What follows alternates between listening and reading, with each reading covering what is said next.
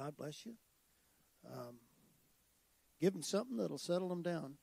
And I mean, not candy, spankings. Yeah, they're good kids. They only need it. I only need it once or twice a day. It was just everything was good. Amen. Thank you, Lord. Thank you, Lord. Thank you, Lord. We have been talking about, and I'm going to tell you, it's beginning to, the revelation of God. It changes your life. And I know that information is not transformation. Just because you're informed about a thing doesn't mean it's going to change you at all. But when the Spirit of God bears witness with the Word of God in our heart, it begins to, let's just say it begins to modify our life. And I've got a good life. Has everybody got a good life out there in Jesus? And then the Lord comes along and says, well, I want to expand on that a little bit. And just broaden your scope a little bit. And it's beautiful. We thank the Lord for it. We're always looking for it. All of our preachers are looking for that. God, just give me that, that little, we used to call them nuggets. And if anybody's ever been gold panning, you know what that's about. You do a lot of panning, don't find anything, but if you can just find that one little nugget, that ensures you'll be back.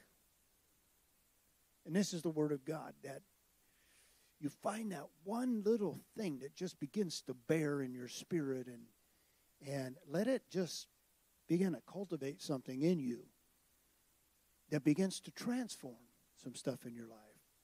It doesn't mean you become super Christian. It just begins to illuminate something in you and just blesses your soul, blesses your life. And so we've been working in this. When we begin to call him Rabbi, and I've never taught about this in my life. I never have really thought too much about it. I've heard people mention it, and we may have mentioned it, in passing. But thinking about him as being the Rabbi, it brings a different relevance to a relationship in him.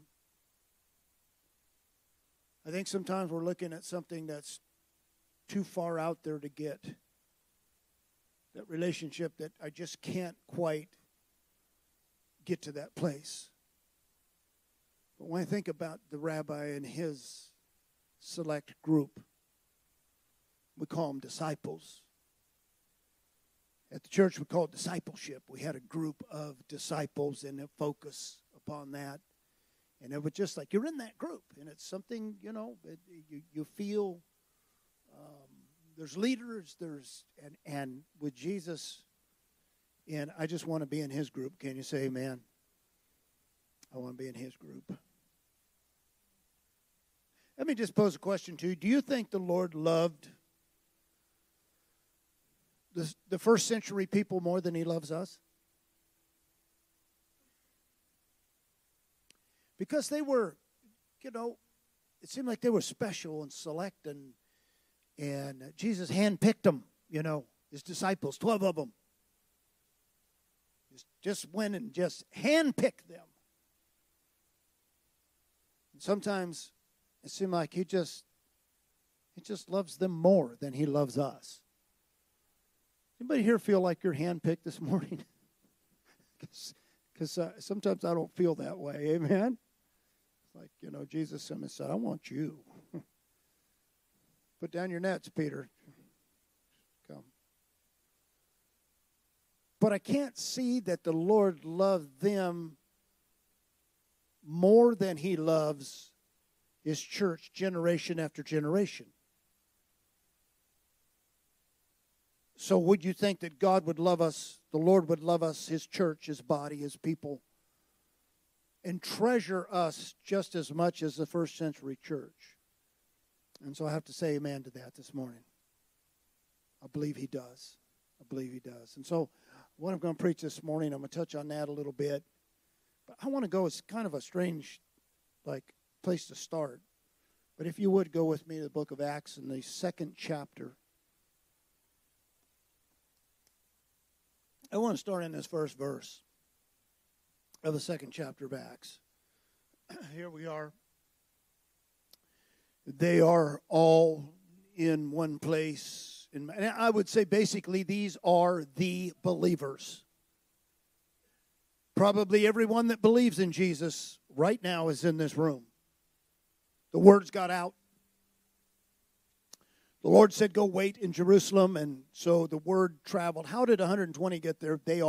Somebody told them.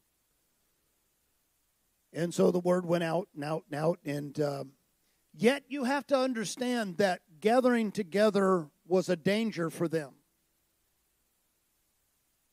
I mean, they had just crucified Jesus just earlier, the month before. And they are still inflamed.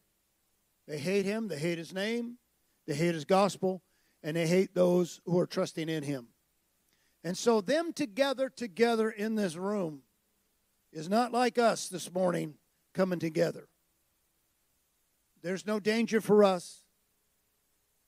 We can come and sit in peace and, it's just not like that there. But they're gathered in this room. They are intent about being there. A lot's been said. I think Brother Chris mentioned this just a few weeks ago about the togetherness that was in that room. And if we could ever get to one place with one mind, I mean, what would the Lord do in that? Yes, amen. But let's just read this first verse.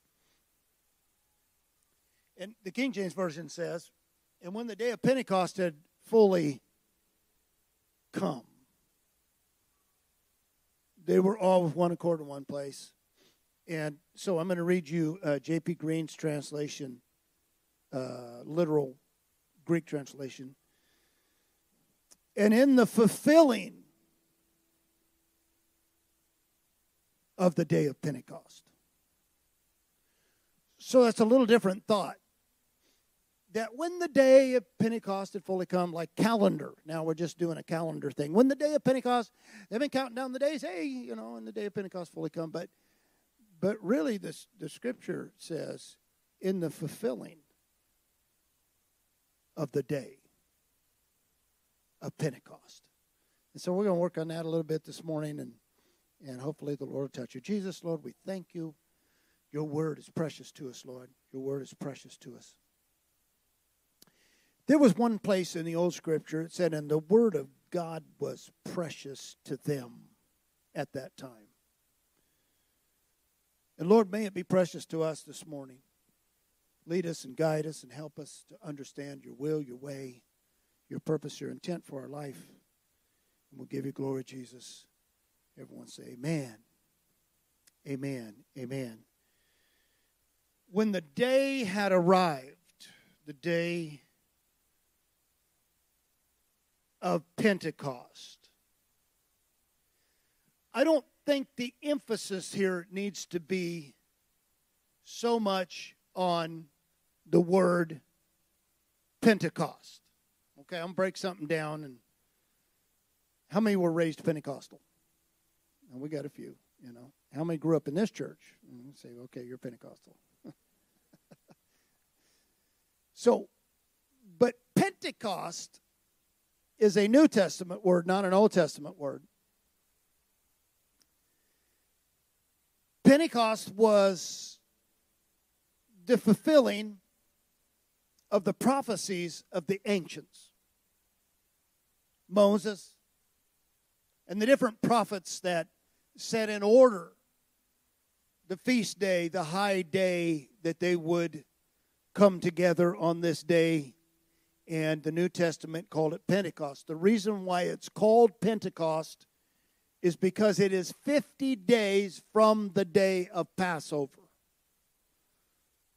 Now, my only insight in this, why is it 50 days? So the crops could grow and then they could celebrate the new harvest. Well, I don't think that's enough. There's nothing spiritual in that. Can you say amen? How many remembers that Jesus said, He forgave sin, healed a person, and he said, I want you to know that the Lord, the Son of Man, is the Lord of the Sabbath. He did it on a Sabbath. And so they were all mad and upset. But he said, I want you to know that the Lord is the Lord of the Sabbath. Now God set up way back with Moses, and this whole thing begins to come forward from Moses. God establishes Passover. We know what that's about. Exodus out of Egypt. The slaying of the lamb. Putting the blood over the doorpost. We identify with that Passover. We know the Lord died on Passover. That his blood was shed for the many. We understand that. Then the day of Pentecost wasn't just another day to get together and be thankful for the first fruits and the first harvest. But it was called the Feast of Weeks. And what's interesting about this, and I went through this here some time ago, but I feel like doing it again, so if you be patient.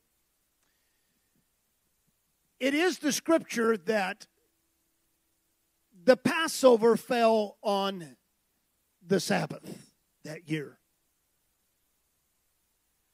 And then if we go back to Moses and what he said about the Feast of Weeks, the Feast of 7 weeks. 7 weeks are how many days? Come on, one of you scholars. Huh? Any? 7 weeks are, there's a smart boy right here. 49 days. But if you start on a Sabbath, and then you go 49 days, you hit 7 Sabbaths. Of course, the Sabbath is the 7th day, right? 7 Sabbaths, and I'm going to make this thing full, he says. And so beginning with, and I don't know, 7 being the perfection of God, the days of creation and rest, the rest of man, the Lord of the Sabbath. And it's all, here we go again. It's not about an Old Testament church. It's about the birthing of what God wants to do in perfection in the new church. And so he'll just take everything out of the Old Testament. I'm the Lord of the Sabbath, so the Passover is going to be on the Sabbath, and then that'll be the first day, and then the 8th day is the next Passover. The 15th day would be the next Passover. The 22nd day would be the next Passover. The 29th would be the next.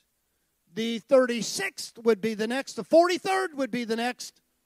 The 50th day. That's why it's called Pente, or in the Greek, 50, Pentecost. The 50th day, which actually was you take Sabbath and you number it. He said you number it. You number those days. And so it was God's plan of perfection. I believe God took all the Sabbaths and put them all together. And it all culminated in one day. And that was for the cause of the birth of the church. Can you say amen? And so when the day of Pentecost had fully come, it's not so much about the day or the word Pentecost, but it's about the fulfilling of which God wanted to do from the time of Moses to John the Baptist. John the Baptist is foretelling what God will do in the day of Pentecost, the 7th of the 7s of the Sabbaths. God is going to count it, and that final 7th Sabbath from the Passover, John the Baptist says this, and he shall baptize you in the Holy Spirit and with fire. Can you say amen? When you look at it as a culmination of what God had started way back in Exodus,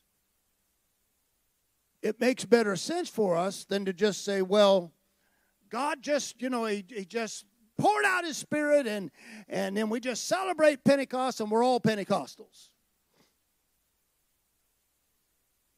No, it's a representation of something that God wanted to do. It's not just willy-nilly. And this is what goes on with Pentecost. Those of you that's been raised in Pentecost, God bless you. I'm glad you're still here. For all the things that we've been through and seen and witnessed, and people have taught and preached and done, and it's amazing, some of the things that's been called Holy Ghost.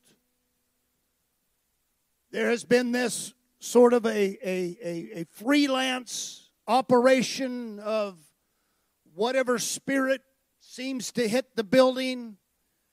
I'm not going to pick on people, but the Bible does not record holy rollers except those that were demon-possessed. Now, I'm not saying you're demon-possessed, but that I'm not going to be called a holy roller. No. If that's what the identification of being Pentecostal is, then I'm not Pentecostal. Do people go down sometimes? Does the Lord move on them down? Fine. But that's not my identification. I'm not going to be called a shouter and a tongue talker. That's not my identification. I've got a different identification. I'm in the group of disciples that belong to the rabbi. He's still leading. And so all the things that's come out of this, all the things that's happened with Pentecost, and we talk about Pentecostals and all that stuff that's going on, I think we miss the whole idea is that God has planned that. He purposed that way back in Moses. He purposed it probably before the foundation of the world. But in Moses, Exodus, the 34th chapter, he's on the mountain, and God begins to reveal to him some things that really aren't about Israel. They're about the church. And so we glean from the knowledge of what happened way back when God planned in the beginning. Amen. I have to say this, that I think it's the book of Hebrews that said angels desired to look into what's going on with this. But they could only look into it because God had prepared something from the foundation. Wow. So again, does God love the early church more than He loves the latter church? You know, what things have changed? What things have changed? I think we've changed. I don't think God has changed. I don't think His purpose has changed. I don't think the church era has changed. But certainly we've taken some cues, if you will, from what we call spots, places in the New Testament that we draw from instead of taking the whole. I was talking to Kay the other day, and some of the question that we have in denomination and religion is that we have taken one thing and we've set our hat on that, and that means everything to us, and we haven't taken the whole counsel and word of God and put it together so that we don't just hang our hat on one thing. And I'll tell you, when we do that, we're going to go into things that God never ordained for the church. So the whole counsel of God, this is why God doesn't deliver it to one man. Something we said last Sunday when we were just meeting there, and I just felt like reading that scripture that said, don't call anybody father. And it wasn't talking about your father, natural birth father, but don't call anybody father in this earth. And don't call anybody master teacher. Because we have a master teacher. And don't call anybody rabbi in this life, in this spiritual arena that we live in. Because we have one rabbi. God has not delivered this, never intended to deliver this to a popish system. The papal system is antichrist. It exalts a man, makes him the voice of God. But God has ordained many preachers, many pastors, many evangelists, many prophets, that even in this body right here, we weigh one against another so that we don't err in the truth of the gospel. Can you say amen? So we can't just hang our hat on Pentecost and say, well, we're Pentecost. Now whatever Pentecost does, that's who we are. And whatever they think, whatever the mantra about Pentecost, that's who we are. No, I refuse to do that.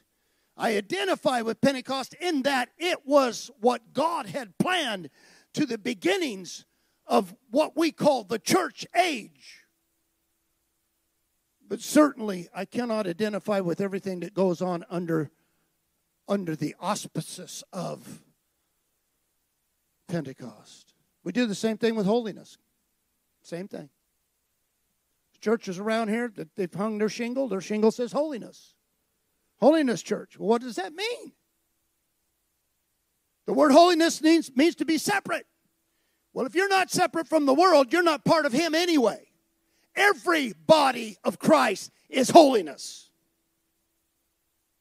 Now, if you're saying that holiness is that when we come to church on Sunday, we don't wear a beard.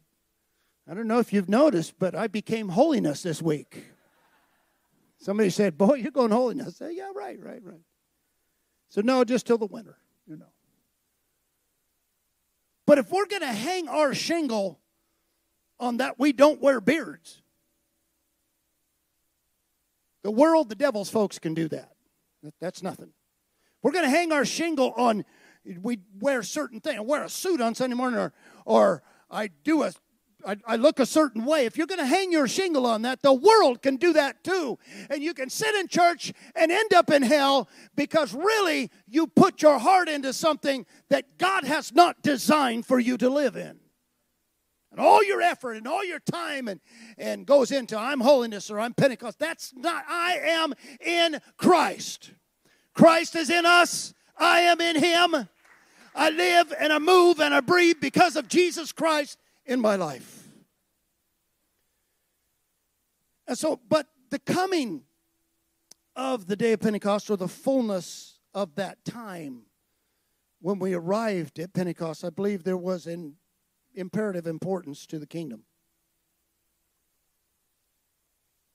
We believe, and we have taught, and we believe this still, that it was the birthing of the church. And I believe that it was the birthing of the church.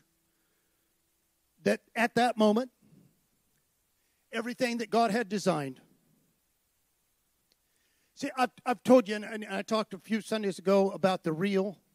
The real is not the Old Testament. The real is the design of God in the New Testament. That's the real. And at this moment, what God had designed in the ages came to pass. It was birthed in that moment by the outpouring of His Spirit. And so the importance was the birth of the church, but also it was the birthing of the kingdom of God. Let's don't get wrong about the concept of the kingdom of God. The kingdom of God is not in the hereafter, after a rapture sometime and a third coming or second coming or whatever, and we're coming back to the earth, and there the kingdom of God's going to be set. Peter didn't know about this. He said, because the day of the Lord shall come as a thief in the night, and the heavens and the earth shall be burnt with fervent heat. So he didn't understand the concept.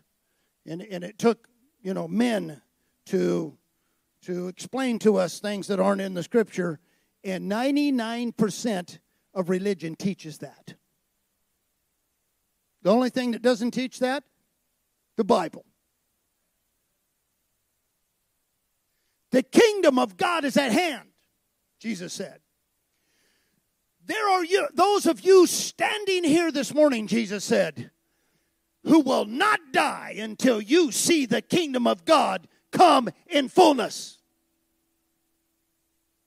And that was those very ones that were there on the day of Pentecost. The kingdom was birthed. And I don't know how we're separating the church from the kingdom. It's synonymous terms. It's synonymous terms. The church isn't one thing and the kingdom another. The kingdom and the church are together. The church is the gathering of the ecclesia, which is the kingdom of God in the earth. Say, boy, we're just waiting till the time that Jesus rules. He rules right now. He is still ruling in his church. That's where his kingdom is. It doesn't come with observation. Jesus said, my kingdom doesn't come with observation. You won't even know when it gets here because you can't see it. My kingdom is in the hearts of the people that love me. And so his kingdom was birthed. Can you say amen to that? His kingdom was birthed. How are we doing so far? We okay?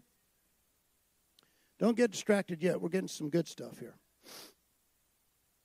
So, yesterday when I was in prayer, I just wrote this down. The Lord had my phone and was just punching this down because the Lord just was speaking this to me. Up until the day of Pentecost had fully come, God had restricted and limited his relationship with men to the house of Jacob, to the old kingdom of Israel. Give me a prophet that is not of the house of Jacob. Downtown Jerusalem is the meeting place. Not Iraq and Iran and down the road somewhere up in Rome. No. God is working exclusively in and among the house of Jacob. There may be an exception somewhere, but they come into the house of Jacob. The old kingdom is about the house of Jacob. God is working through his prophets there. He's not working across the oceans. He's not working in other nations. He's working in the house of Jacob up until this time, until the day of Pentecost had come full. And then the day comes, the day arrives. They come out of that upper room and they are preaching the gospel in languages of all the nations that are represented in Jerusalem. These men and women that have been born in other nations and have come to Jerusalem for the feast, they are Jews, they are worshiping at the temple, they've come here, and then it begins to name off the languages. And I didn't put them all down. You can read them yourself. Just go on in 2nd chapter of Acts, and it will talk about all those languages. And it wasn't trying to cut out any language. It was just talking to those that were there. See, here's what happened at the day of Pentecost. This is God's plan. It's that he has this thing restricted. He has this, I come to the lost house, or the lost sheep of the house of Israel. And it's all restricted and confined, and it's down to just the house of Jacob. But on the day of Pentecost, at the fullness of time, at the fullness of the Sabbath, at the fullness of God's appointment, on that day, he blows that thing open so that it's not about an old kingdom anymore. It's about a new kingdom, that this gospel is going to cover the face of the earth, and the kingdom will not be made up of Jews, even though some of them will believe. But this kingdom will be a people that turn and render their heart to God, regardless who they are, what country they're from, what color they are, what race, what ethnicity, or what language they speak.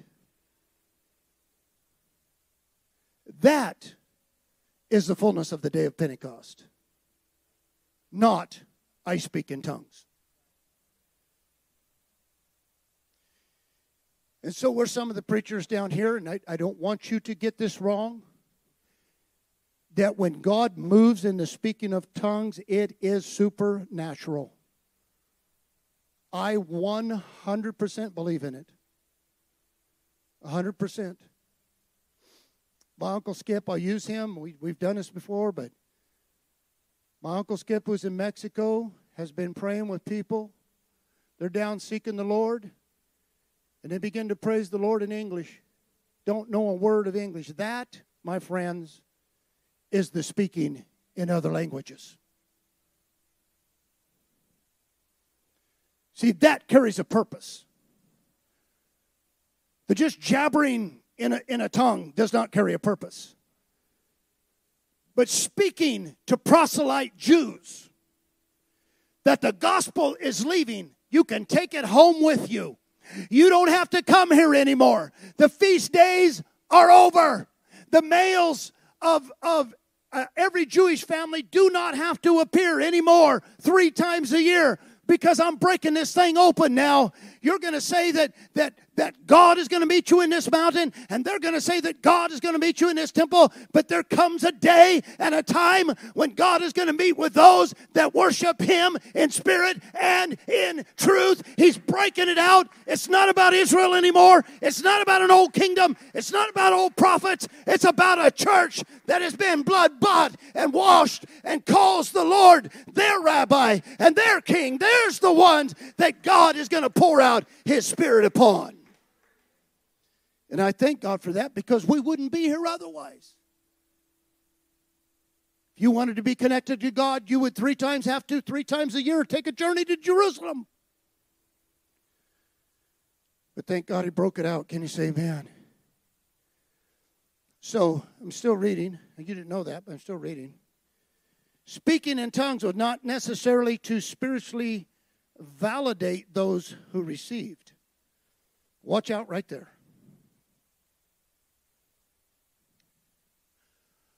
I'm not going to allow you to have received the gift of the Holy Spirit until I hear you speak some words in language I don't understand. Your receiving the Holy Spirit has absolutely nothing to do with me. I don't get to say you got it. I don't get to say you didn't get it. Well, I didn't hear him speak. That's none of your business. Anybody else tired of that? So I get to tell you if you have it, because, and now we take a step further. If you don't speak in tongues and I don't hear you, you're not saved. So I get to tell you whether you're saved or not. See, this is the work of men who have hung their hat on something other than the gospel. And we're just going to bust it down. You know, I'm a builder, but sometimes I have to take the sledgehammer out, and there's some things that just aren't right. We need to smash it down first, then we'll rebuild it. And so maybe that's what we're doing this morning. Amen. Do we have some? It's only 11:30, and so we are so ahead of the rest of the churches. We try and get out first so we can get to the restaurants first. Amen. Till you've tried to get in there with about 15 people, you don't know what I'm talking about. So speaking in tongues will not necessarily to spiritually validate those that received. Maybe to them. But as much as it was to reveal that the Holy Spirit of the Rabbi Yeshua Jesus had been poured out to all kindreds, all tribes, all tongues, and all ethnicities, and was accessible to all people by the preaching of the gospel of Jesus Christ. Now, in the Old Testament, before the birthing of the kingdom, before the birthing of the church, in the Old Testament, no, it wasn't about the gospel of Jesus Christ, but in the New Testament, you can go. And so Jesus said, go into all nations and make disciples. Can you say amen? He didn't say make people just believe, make them recognize. He said make disciples. A disciple is one that comes into the fold of the rabbi. Amen. Amen. Amen. And so let's go on. Let's go on. The rabbi, disciple, master, servant order was meant to stay in place perpetually. So you probably, this might be a little bit of, something that you never really thought about or received. I've been talking about it, so I want you to receive it. The rabbi disciple order did not get over. Well, Jesus called the 12 and they did, and then we got into the church. The rabbi disciple order is set perpetually. The master-servant order. It's set. He set it while he was here on earth. When he ascended into glory and came back in spirit, he manifested it spiritually. He manifested it in the flesh. This is what it looks like. This is what it would be in the flesh. If God were to put on clothes, if he were to put on flesh and dwell among us, this is what it looks like, the rabbi and his disciples. And yet that pattern went over into the spiritual, and it is still the rabbi and his disciples. We haven't entered into an era now, I'm in charge. Now I have got myself spirit-filled, and I'm ready to do some stuff. I'm just going to simply tell you this, that without me, Jesus said, you can do nothing.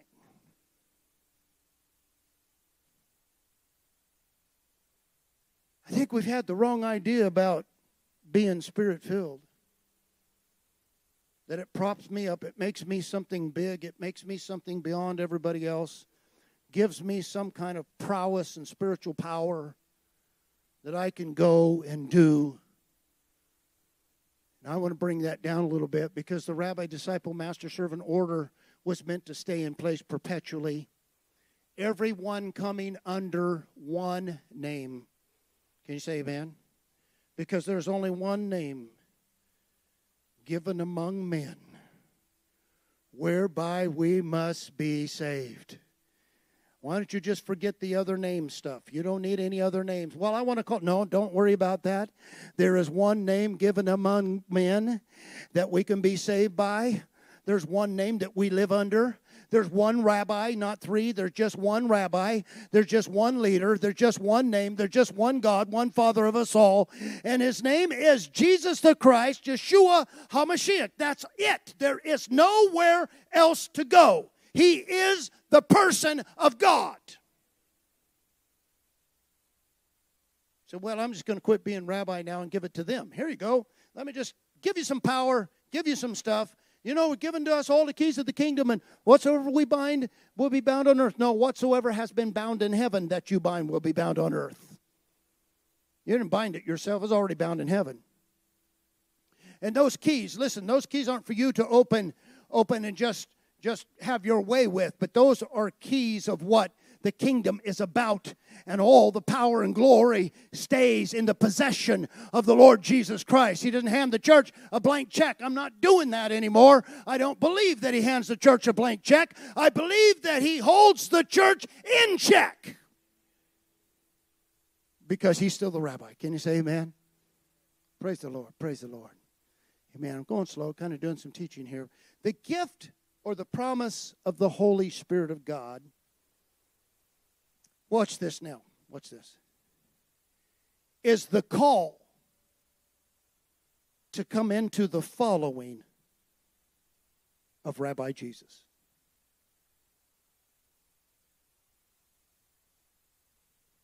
It's the call. Well, I was wanting the gift. You know, power, anointing, all that stuff, all the goodies. That's what I want. You know, I'm Pentecostal. Speak in tongues. As far as I can tell in Scripture, the promise, the gift is not for you to do exploits. The gift is the call for you to become one of the disciples of Jesus Christ. I know you've never heard that before. I know that's, might take a minute to sink in.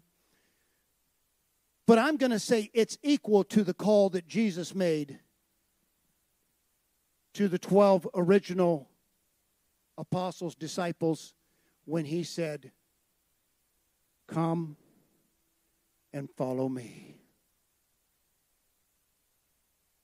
This is the gift. Those men could have never experienced a greater gift than Jesus saying, "You come and follow me." That's the greatest gift on earth. He couldn't give them a bucket of money and things and stuff and position and power. No.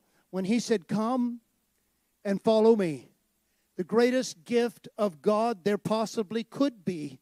And I myself, I don't know where you're at, but I myself have one desire. I've always said this. I only want God to look at me and say, well done, thou good and faithful servant. But I've got to get into the place where I'm a servant before that can happen. And so the call for me to be a servant is the gift of God. That is the call of the Holy Spirit of God in my life. The Holy Spirit is calling us, come and follow me. Come and walk with me. Come and learn of me. Come be one of my appointed hand-selected disciples. It's to each of you. It's not to the whole church. It's to each of you and to as many as are afar off, who the Lord our God shall call.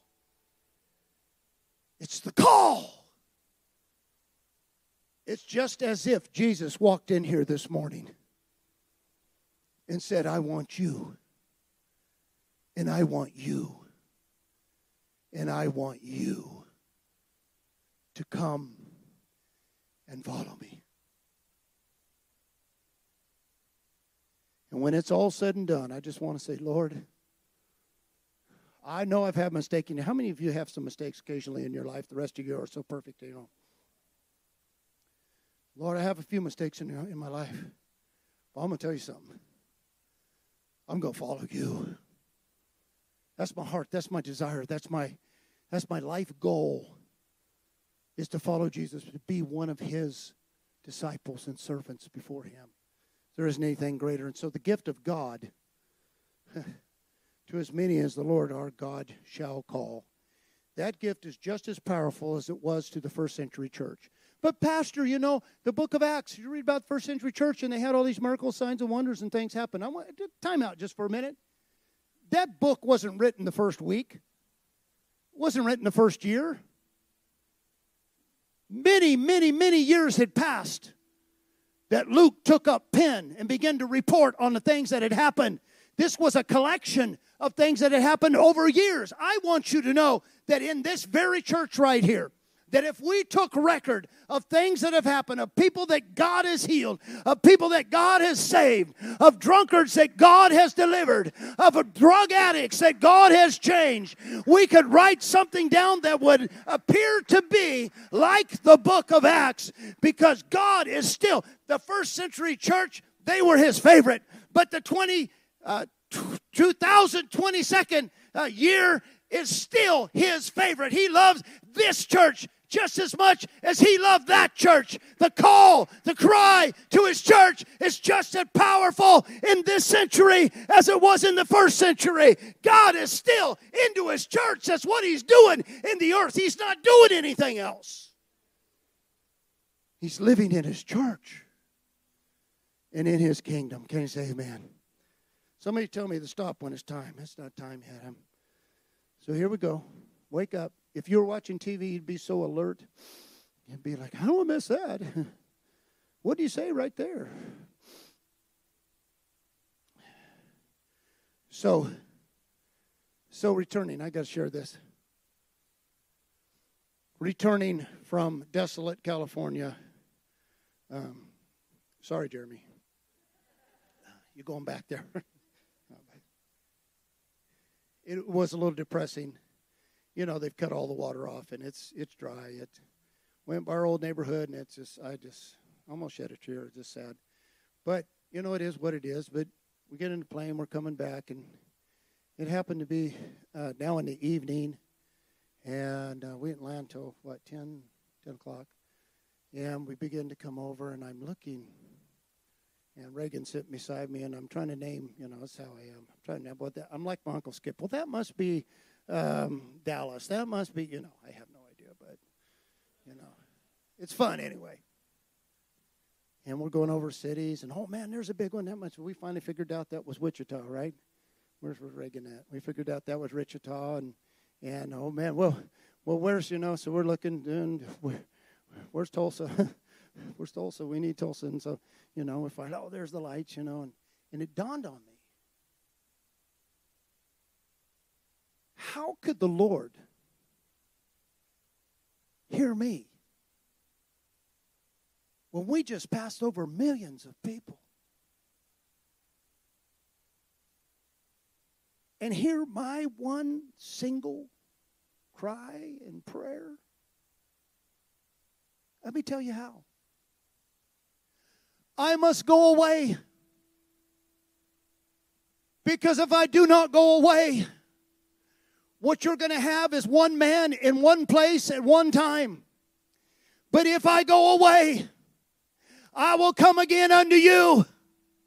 And when I do, I will make my habitation with you individually. He's not only in one place at one time physically, but He is here this morning. He can hear my voice because He is my personal rabbi. He can hear my need this morning because He has broke this thing down. He has opened it up so that He is everywhere at one time, and He's here this morning, and He's in Mexico this morning, and He's in China this morning. The same rabbi, the same Jesus hears every voice. It is expedient for you that I go away. Because if I go away, I'm coming back to you. Isn't that beautiful? So I'm up there in the plane thinking, Lord, I know you hear my voice, but how do you hear me? Because that great rabbi, He's not only over everything, but He sees each one of His disciples personally. Can you say amen to that? Let's give the Lord a hand clap of praise for that right now. Thank you, Jesus. Thank you, Jesus. The Spirit Rabbi is guiding us in godliness and holiness. Thank you, Brother Dustin. Been teaching about this. The Spirit of our Rabbi. So we don't go opposite of Jesus. You know, Holy Spirit's going to lead us somewhere. No, never. It's the Holy Spirit of Christ, and He will lead us and guide us into all things that He has already delivered to us. That's what He told His disciples. For this cause, the heart of the devil, Satan, is to discourage, is to distort, propagandize the gospel of Jesus Christ. When I was a kid, you know, and I still do it sometimes, and I know, you know, some of y'all do too, so something goes wrong, and I'm working, and it's just so frustrating. I just, you devil! But really, you know, I don't think that's where He's putting His effort, right? Flatten my tire, you demon. I was driving my tractor, my thing the other day, cutting the lawn. That devil just knocked the air out of my tire. You devil! But I don't really think that's where He's at. I think He's trying to distort. He hates the gospel. Because the gospel of Jesus Christ is the power of God unto salvation. And so if he can distort the gospel, now stay with me for a few minutes. If he can distort it, he's taken the power out of it. Because if you don't believe a true gospel, then what you have is not true. If he can propagandize somehow, and man, he's at work doing that. If you don't believe that, there's a lot, just go anywhere. There's a lot of people preaching and teaching a lot of things that do not come out of Scripture. And so if he can inflict damage in any way, to take away from the real, and that's where my heart is this morning. I'm not trying to bring Pentecost in a bad light. I'm not trying to bring holiness in a bad light. I'm not trying to bring speaking in languages by the Spirit of God in a bad light. That's not what I'm trying to do. But what I'm trying to say is that if he can distort all that, and we lose the meaning of that, and the function of that, like God had originally laid down when he birthed the church and the kingdom, what he had decided for the kingdom, or planned or purposed for the kingdom, if he can just confuse us about that, he can get us off on a tangent somewhere.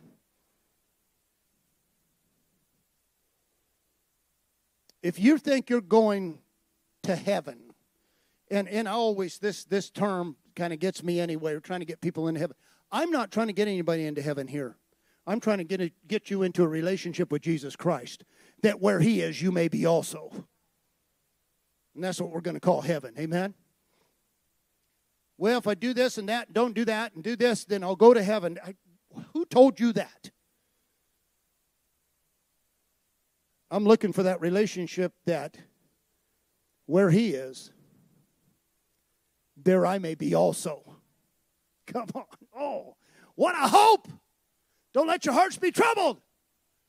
It's part of John 14. I'm going away.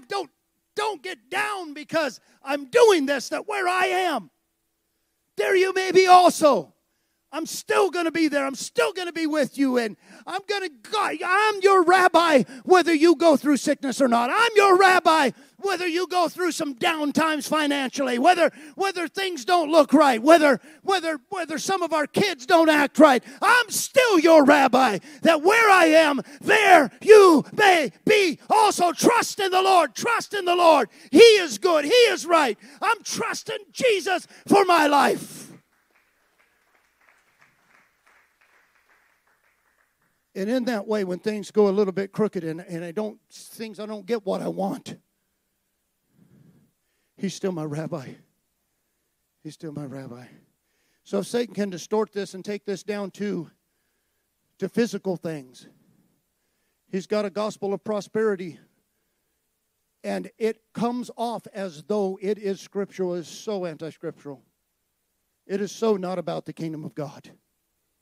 He comes off with this love thing, and it appears to us that God is love. And so love outdoes, and love would never destroy anybody. Love would never send anybody to hell. Love, and we come into universalism because this great love of God is just so great and so loving and so great. And really, He's just distorting the true picture of the gospel. Does God love? Yes, He loves. But does He judge? Yes, He judges. See, we're just going to see one facet. We're going to hang our hat on grace. We're going to hang our hat on grace so that when I fail and go out and do what I want to do, this grace just covers me, and I don't have to change my life, and I don't have to live right because His grace just covers me, and I hang my hat on that. See, if the devil can distort the gospel, that's all he needs to do. He doesn't need to come to you and say, I'm taking you out to the nightclub. I'm taking you out here, and you're going to have affairs, and you're going to do. That's not what he has to do. All he has to do is distort the true gospel and get people to believe that. And he has been successful at hurting the church. And I'm going to say he's been successful. How many of you know some people that you really know that they used to serve the Lord, but they've come into another level now? They've got some new revelation, and it's not godly. I know many. And so God is not leaving His design. Can you say amen? So many who are attempting to revise and reform the structure of the 2,000-year-old church with a variety, variations of the gospel so that we can get relevance to our age, to our people. I'm going to tell you what, God is not becoming relevant to you. You need to become relevant to Him. You need to get in His world. Can you say amen?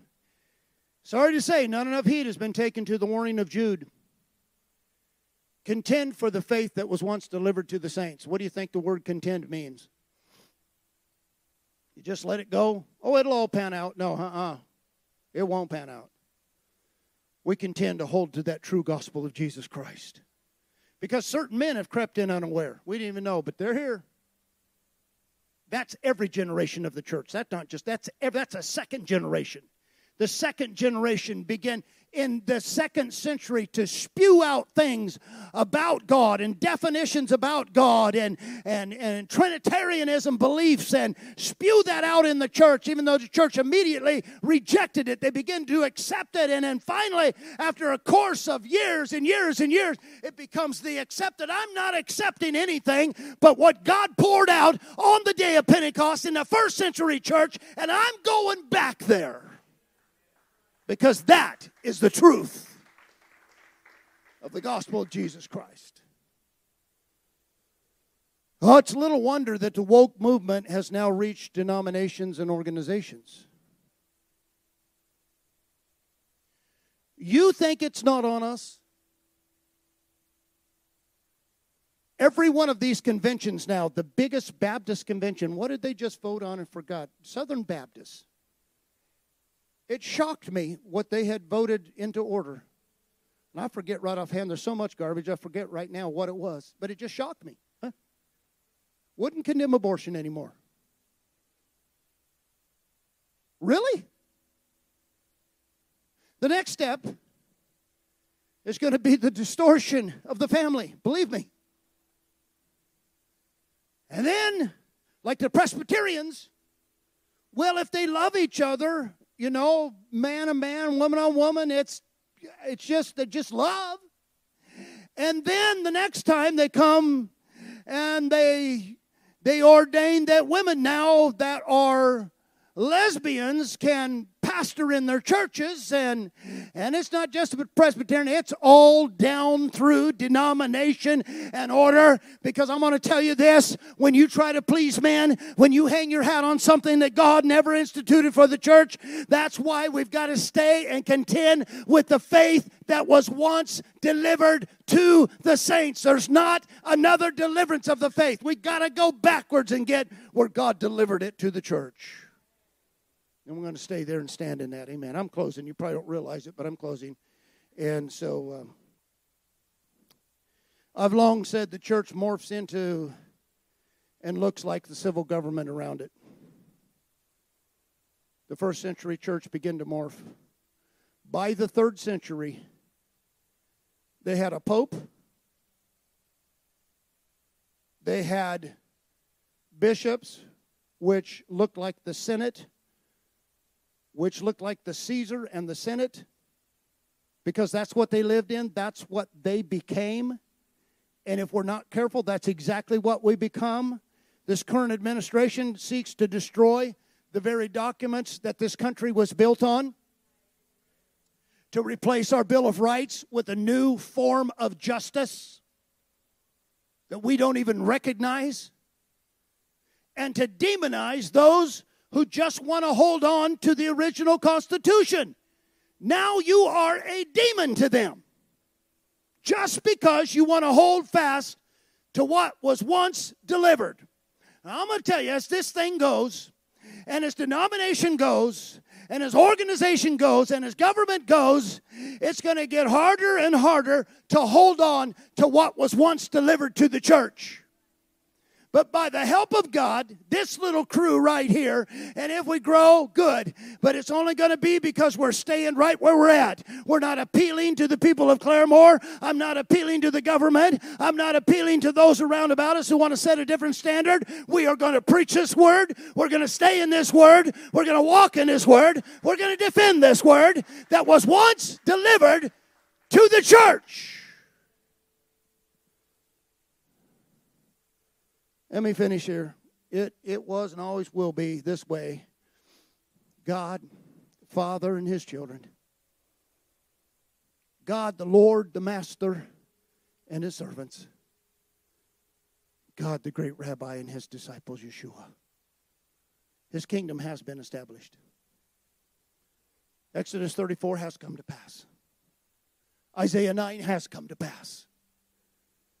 Let me take the words of Abraham Lincoln in the Gettysburg Address. We stood there in Gettysburg, and I stood there with Charlie, tears running down his face.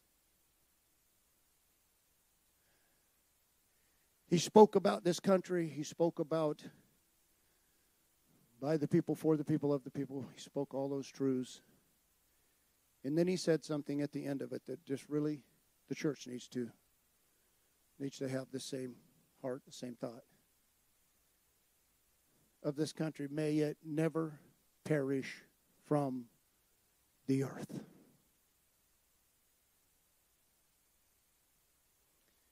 Is there a chance? Jesus said, when I come again, will I find faith? Is there a chance that the enemy's distortion and tricks and wiles can so get the church sidetracked that we leave the very rabbi who is head of all things? I say, God forbid, may the church never perish from the face of the earth. Can you say amen? Amen. Would you stand with me? God bless you so much. Thank you. I may have preached a little long, but I was having fun. I don't know if any of you were, but we were just, I'm enthused about this rabbi. Oh, what a great dimension in spiritual fellowship with Him. Jesus, we love you. We thank you. We honor you, Jesus, right now.